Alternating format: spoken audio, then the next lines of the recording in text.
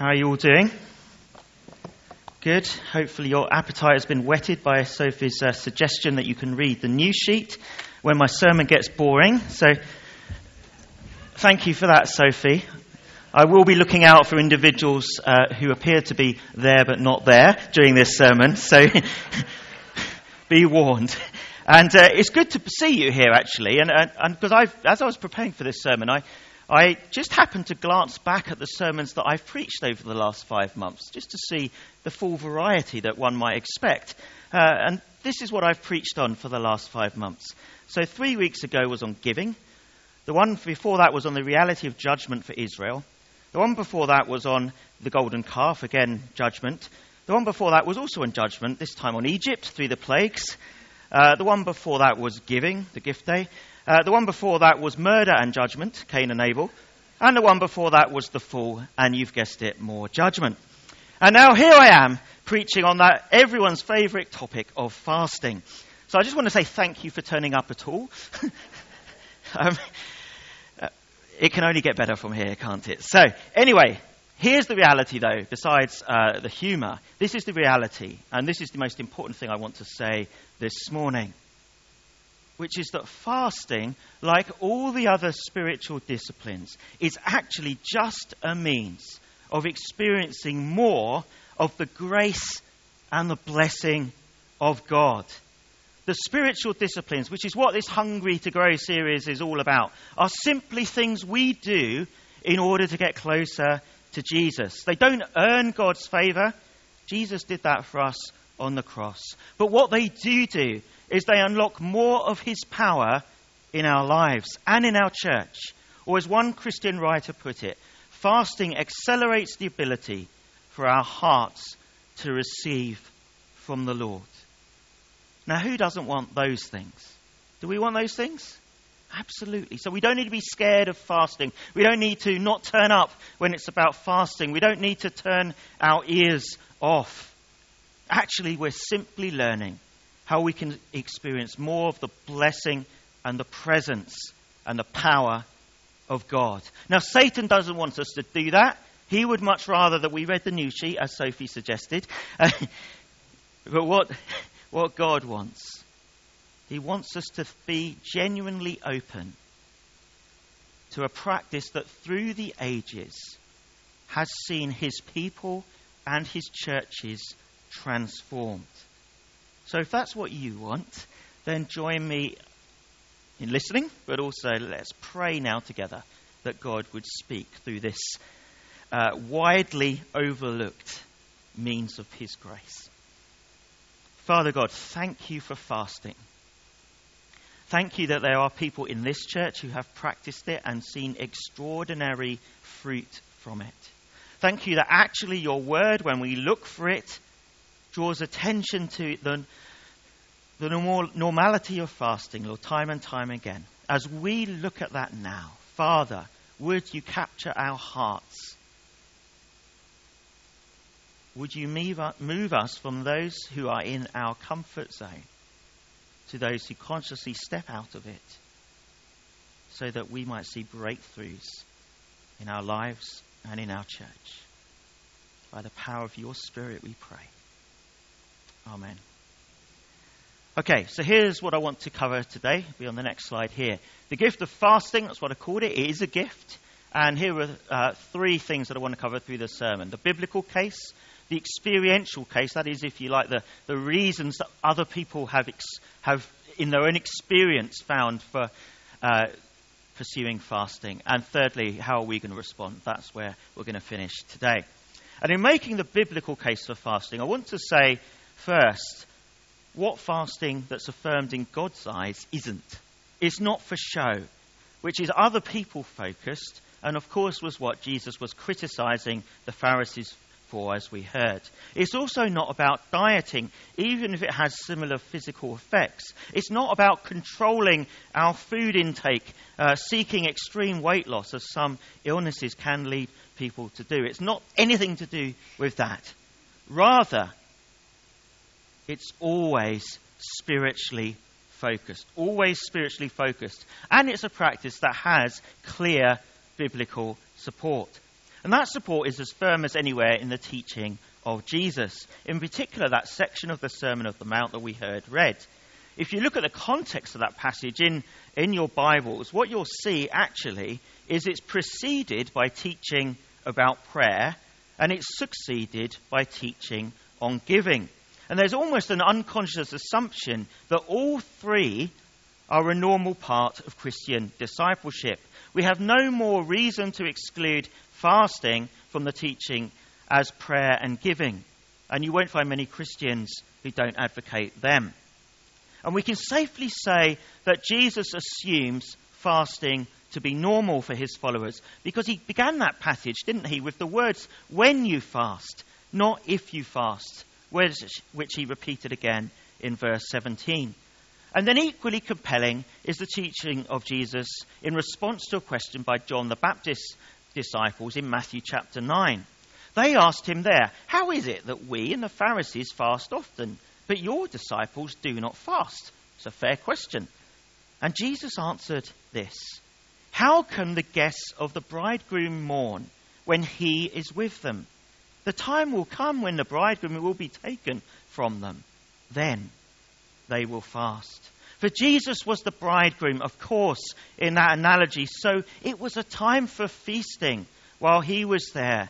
But just as Jesus well knew that this was just for a season, that later on, after he died and risen and ascended, the time for fasting would come. And that's what seems to be the apostles' understanding as well. We actually have no record of them fasting until well into the book of Acts. So although there is no explicit command for Christians to fast in the Bible, it clearly is Jesus' expectation. And I would suggest it should therefore be ours. But for what sorts of reasons? And it's here we can draw on both the Old Testament and the New. In the Old, the most obvious example of a command to fast is the Day of Atonement, when the whole people of Israel fasted for the day. And their fasting is clearly tied to repentance and forgiveness. But we also see in other places in the Bible the people of God turning to fasting wherever their nationhood or even their very existence is under threat. For example, in learning that both she and her people were facing execution, Esther instructed Mordecai, go, gather all the Jews who are in Susa and fast for me. Do not eat or drink for 3 days, night or day. I and my attendants will fast as you do, and when this is done, I will go to the king. Esther, a Jewish queen, married to a non-Jew, facing execution with her people, she fasted. And it worked. Just interestingly, as it did in our nation's history as well, in 1756. I didn't know this until I was researching this sermon, but in that year, the King of Britain called the whole country to fast. And John Wesley, who was there at the time, wrote of it this: every church everywhere was full, and humility was turned into national rejoicing when the threatened invasion by the French was averted. He called it the greatest day. And I wonder too whether there was something like that going on in the Second World War, when just at the moment when they were about to seize victory, the German Air Force, understandably, sorry, what's the word I'm looking for? Inexplicably, that's it, decided to stop the Battle of Britain. Why did it happen? I don't know. But what I do know is there was huge amount of prayer and fasting happening. And then let's go back to the Old Testament. Other moments of national emergency. You've got them under King Jehoshaphat in 2 Chronicles 20, under Ezra, before the exiles begin their dangerous journey back to Jerusalem, and during the prophetic ministries of Joel and Zechariah. Again, those feasts, those fasts and those crises had a major repentance element too, as it was usually the disobedience of Israel that had led to them.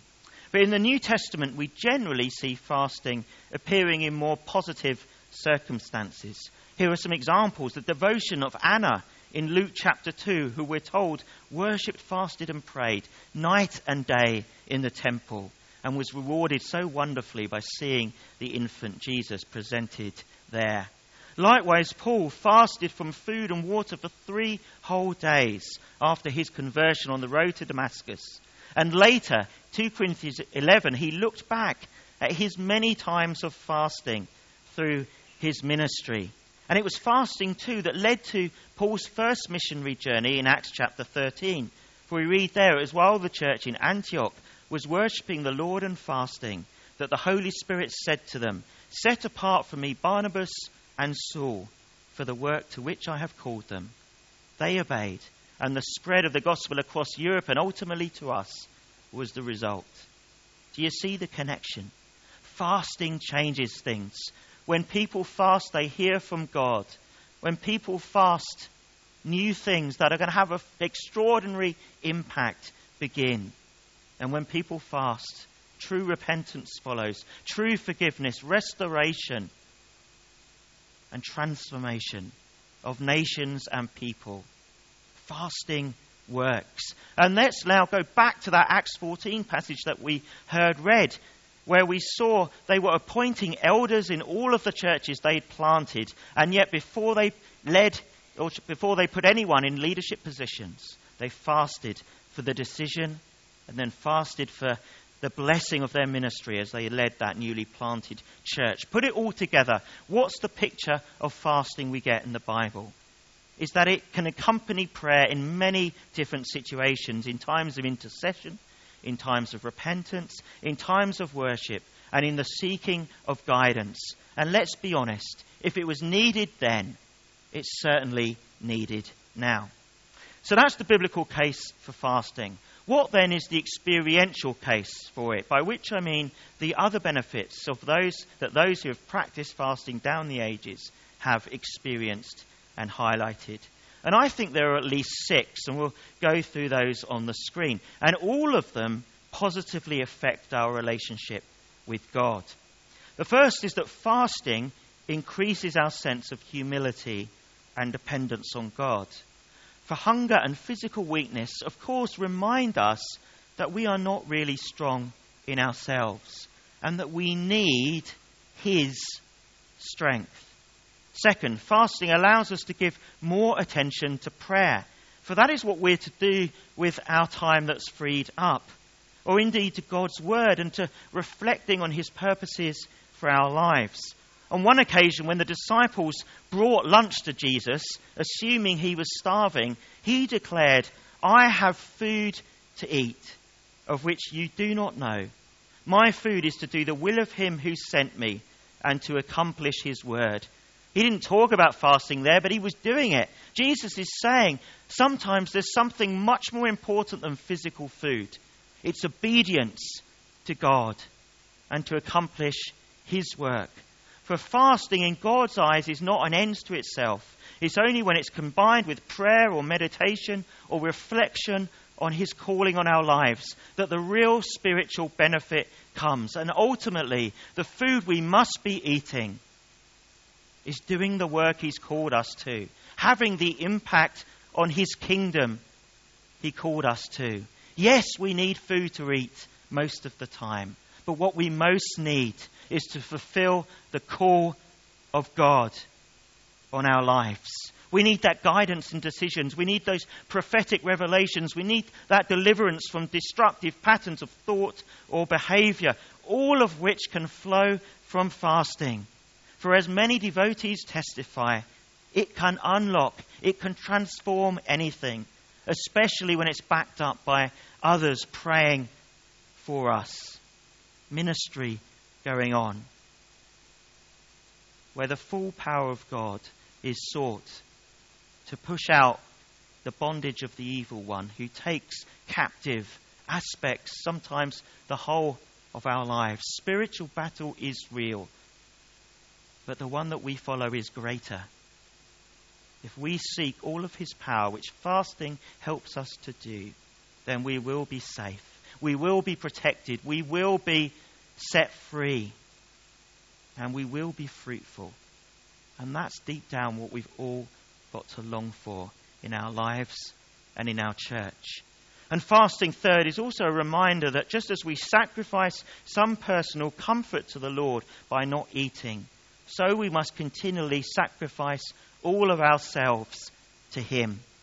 Do you see, when we restrain from eating food, it becomes so much more natural for us to think about restraining from other things, to become sacrificial in our whole bearing, our whole mentality, our whole attitude to life. And fourth, and related to that, fasting is a good exercise in self-discipline. For as we restrain from eating food which we would ordinarily desire, so it also strengthens our ability to refrain from sin, to which we might otherwise be tempted to yield. If we train ourselves to accept the small suffering of fasting willingly, we will be far better able to succeed in the greater spiritual battles that to live holy and distinctive and fruitful and bold lives, countercultural lives, will inevitably bring. Then fifth, fasting also heightens our spiritual and mental alertness and concentration and our experience of God's presence as we focus less on the material things of this world and more on him. With the energies of our body freed from digesting and processing food, this enables us to focus on the eternal realities that are far more important. And I want to say to you this morning that this really does work. If you take daydreaming about your next meal out of the equation, you can better focus on God. Fasting has the power to lift us above the routine, the minutiae of life, especially food, and lift us above that onto the spiritual realm. And finally, sixthly, fasting expresses earnestness and urgency in our prayers. For if we continue to fast, eventually we would die.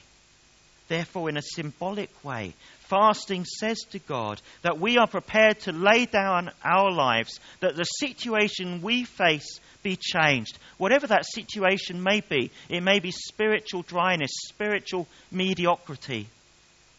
It may be feeling trapped in repeated sin or repeating patterns of thought that just make us feel low and hate ourselves. Laziness.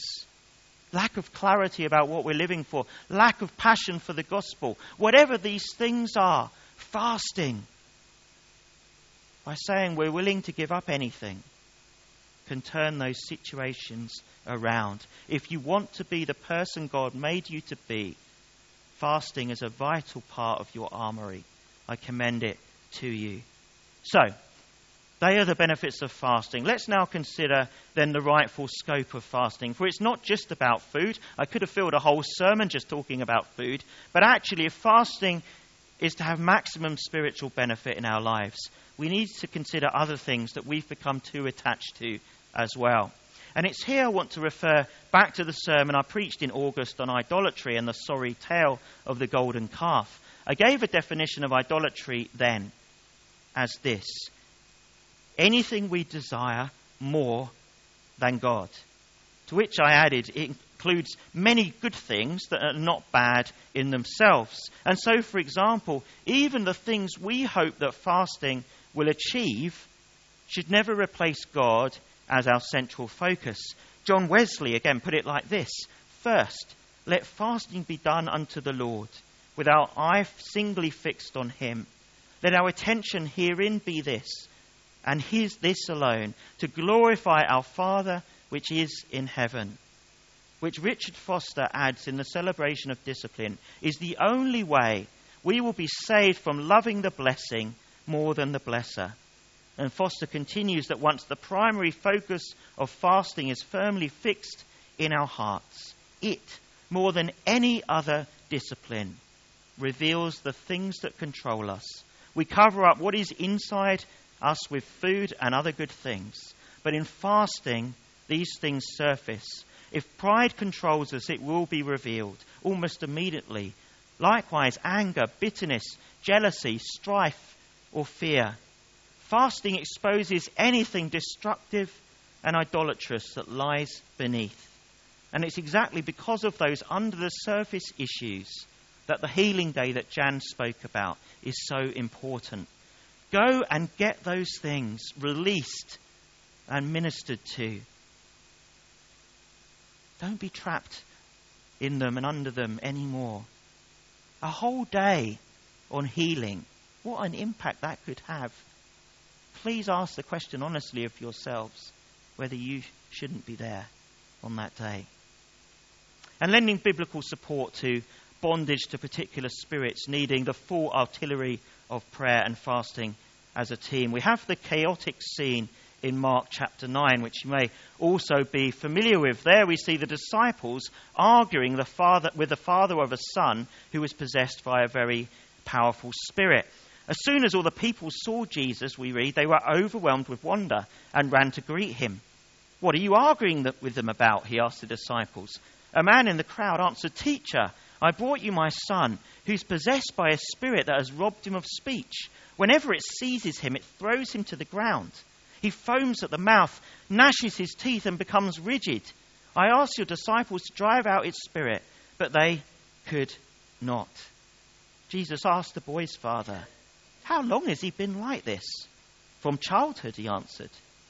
"It has often thrown him into fire or water to kill him. But if you can do anything, take pity on us and help us." "If you can," said Jesus, "everything is possible for one who believes." And immediately the boy's father exclaimed, "I do believe. Help me overcome my unbelief." What a great prayer that is. I do believe. Help me overcome my unbelief. And when Jesus saw that the crowd was running to the scene, he rebuked the impure spirit. "You deaf and mute spirit," he said, "I command you, come out of him and never enter him again." The spirit shrieked, convulsed him violently, and came out. The boy looked so much like a corpse that many said, "He's dead." But Jesus took him by the hand and lifted him to his feet, and he stood up. After Jesus had gone indoors, his disciples asked him privately, "Why couldn't we drive it out?" And in many modern versions of the Bible, we read this. Jesus then replied, "This kind can come out only by prayer and fasting." Let's take note of that. I think those words are there for a reason. I'm not going to pretend that half of every church or half the general population of the UK is possessed by a spirit in that way. But what I do believe is that the connection between prayer and fasting, where someone is clearly not where they need to be, when someone is clearly possessed with a pattern of thought that's holding them back, destroying their lives, why would we not fast and pray to give them the best chance of freedom? But prayer and fasting is not the only weapon of choice for freeing a person from evil spirits, whatever they might be. It's also just as good at liberating believers from the less dramatic things that can capture our heart and become our treasure instead of God. Obviously, food can, as the video at the beginning of the service illustrated, but so too can a desire for money and possessions. Did you know Jesus spoke more about money and possessions than anything else? Did you know that? That's how important he considers that issue to be for those who would be his disciples. And yet there are so many other things that can also become idols in our lives. Power, popularity, knowledge or intelligence, status through achievement, through sport, exams, career, looks, peer approval, saving face, being independent, an easy life, fashion, our body and appearance, sex, alcohol, smoking, drugs, romantic love, being needed, our role at work or in church, family, social media, politics, sport. And I'm sure you can think of some other things too. Are we willing to fast from the things we do that serve those idols and so strip them of their power? Because if Jesus is the Lord of our lives, we certainly should be. The bottom line is this: we all need to be able to fast from anything we've let ourselves believe that we can't do without. What might that include? Things as diverse as workaholism, retail therapy, use of social media, watching sport, alcohol, smoking, eating out, keeping up with the news, even being with people, something that was actually my idol throughout my 20s and 30s. For about 15 years, unless I was seriously ill, I went out every single night. I could not stand being on my own. And Richard Foster had something very interesting to say to people like that. He said this, that we need to learn to fast from people, not because we're antisocial, but precisely because we love people intensely. And when we are with them, we want to be able to do them good and not harm. Really thought-provoking, isn't it? What time do we have to spend on our own with God in order to be capable of making a difference when we are with people? We're straying into the discipline of solitude here, but I don't think we've got a talk on that, so I don't mind touching on it. But I hope the shared principle with fasting is obvious. We need to come away from things we're dependent on so we can become their master, not their friend. And in the case of people, it's the time we spend alone with God which determines whether we will be sufficiently spiritually discerning and whether we will actually have something to say to them that points them to Jesus when we see them. We need to stop. And having established the widespread nature of our potential idols, I want to return specifically now to the issue of fasting from food. For that is the type of fasting that the Bible generally extols. So I want to ask of us whether we'd be willing to fast from one thing this coming week, or to fast about one thing this coming week, as a test of our willingness to come out of our comfort zone. For fasting has been presented as an aspect of Christian discipleship that Jesus expects. It was also practiced by the Old Testament people of God and the early church. But as we've made clear, fasting should always have a deeper spiritual purpose, whether that's simply to gaze at the beauty and glory of the one who made you and rescued you, or to meditate on a piece of scripture, or to explicitly pray for a spiritual breakthrough in your life or in the life of another person. So will you this week take 45 to 60 minutes, one lunchtime, breakfast or dinner time, or fast from 2 meals if you can. And in those times, take yourself away to a place where you can be on your own. If you're in work during the week, could you go out somewhere? Fresh air, the local church. Spend some time in there, fasting from food and praying to your Heavenly Father who gives us all good things. And if you're not at work, is there a way in your situation that you can do that? The chances are most of us can. And for most of us, fasting is a perfectly safe thing to do. If you know it isn't, that's fine. Just ignore what I'm suggesting. But if you can fast, whether or not you ever have before, are you willing to do it this week for one thing that God wants to see changed? Something in your life? Something in the life of someone you love, or something in this church. If we're willing to do that, if the whole of us were willing to do that, and willing to do that quite regularly, making fasting just a normal part of our practice as a church, believe me, we would change. I was chatting to Jan Ransom last week, and she said if this church genuinely embraced fasting as a regular part of who we are, the difference it would make would be extraordinary. Now, why does Jan say that? She says it because she's been a leader of a team that has done that with Flame and maybe in other places too. She's seen the impact that it has. It's easy for us to look at Jan and think that's just Jan. But actually, this is just what Christians do. This is what Jesus expects. So, what could be your one thing this week? In a moment, we're going to just invite the Holy Spirit to dwell among us fully, to fill us, and to tell us what that one thing is. But here are some suggestions. Maybe you, when you fast this week, could pray from freedom from fear or some other negative pattern of thought. You could pray for a transformed situation for you or someone else. You could pray for physical, emotional, or spiritual healing. You could pray for God to use you in bringing someone to faith.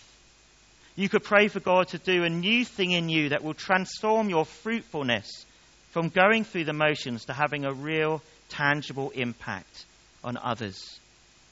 Or if you're really stuck for ideas, you could pray for increased commitment to harvest from this church.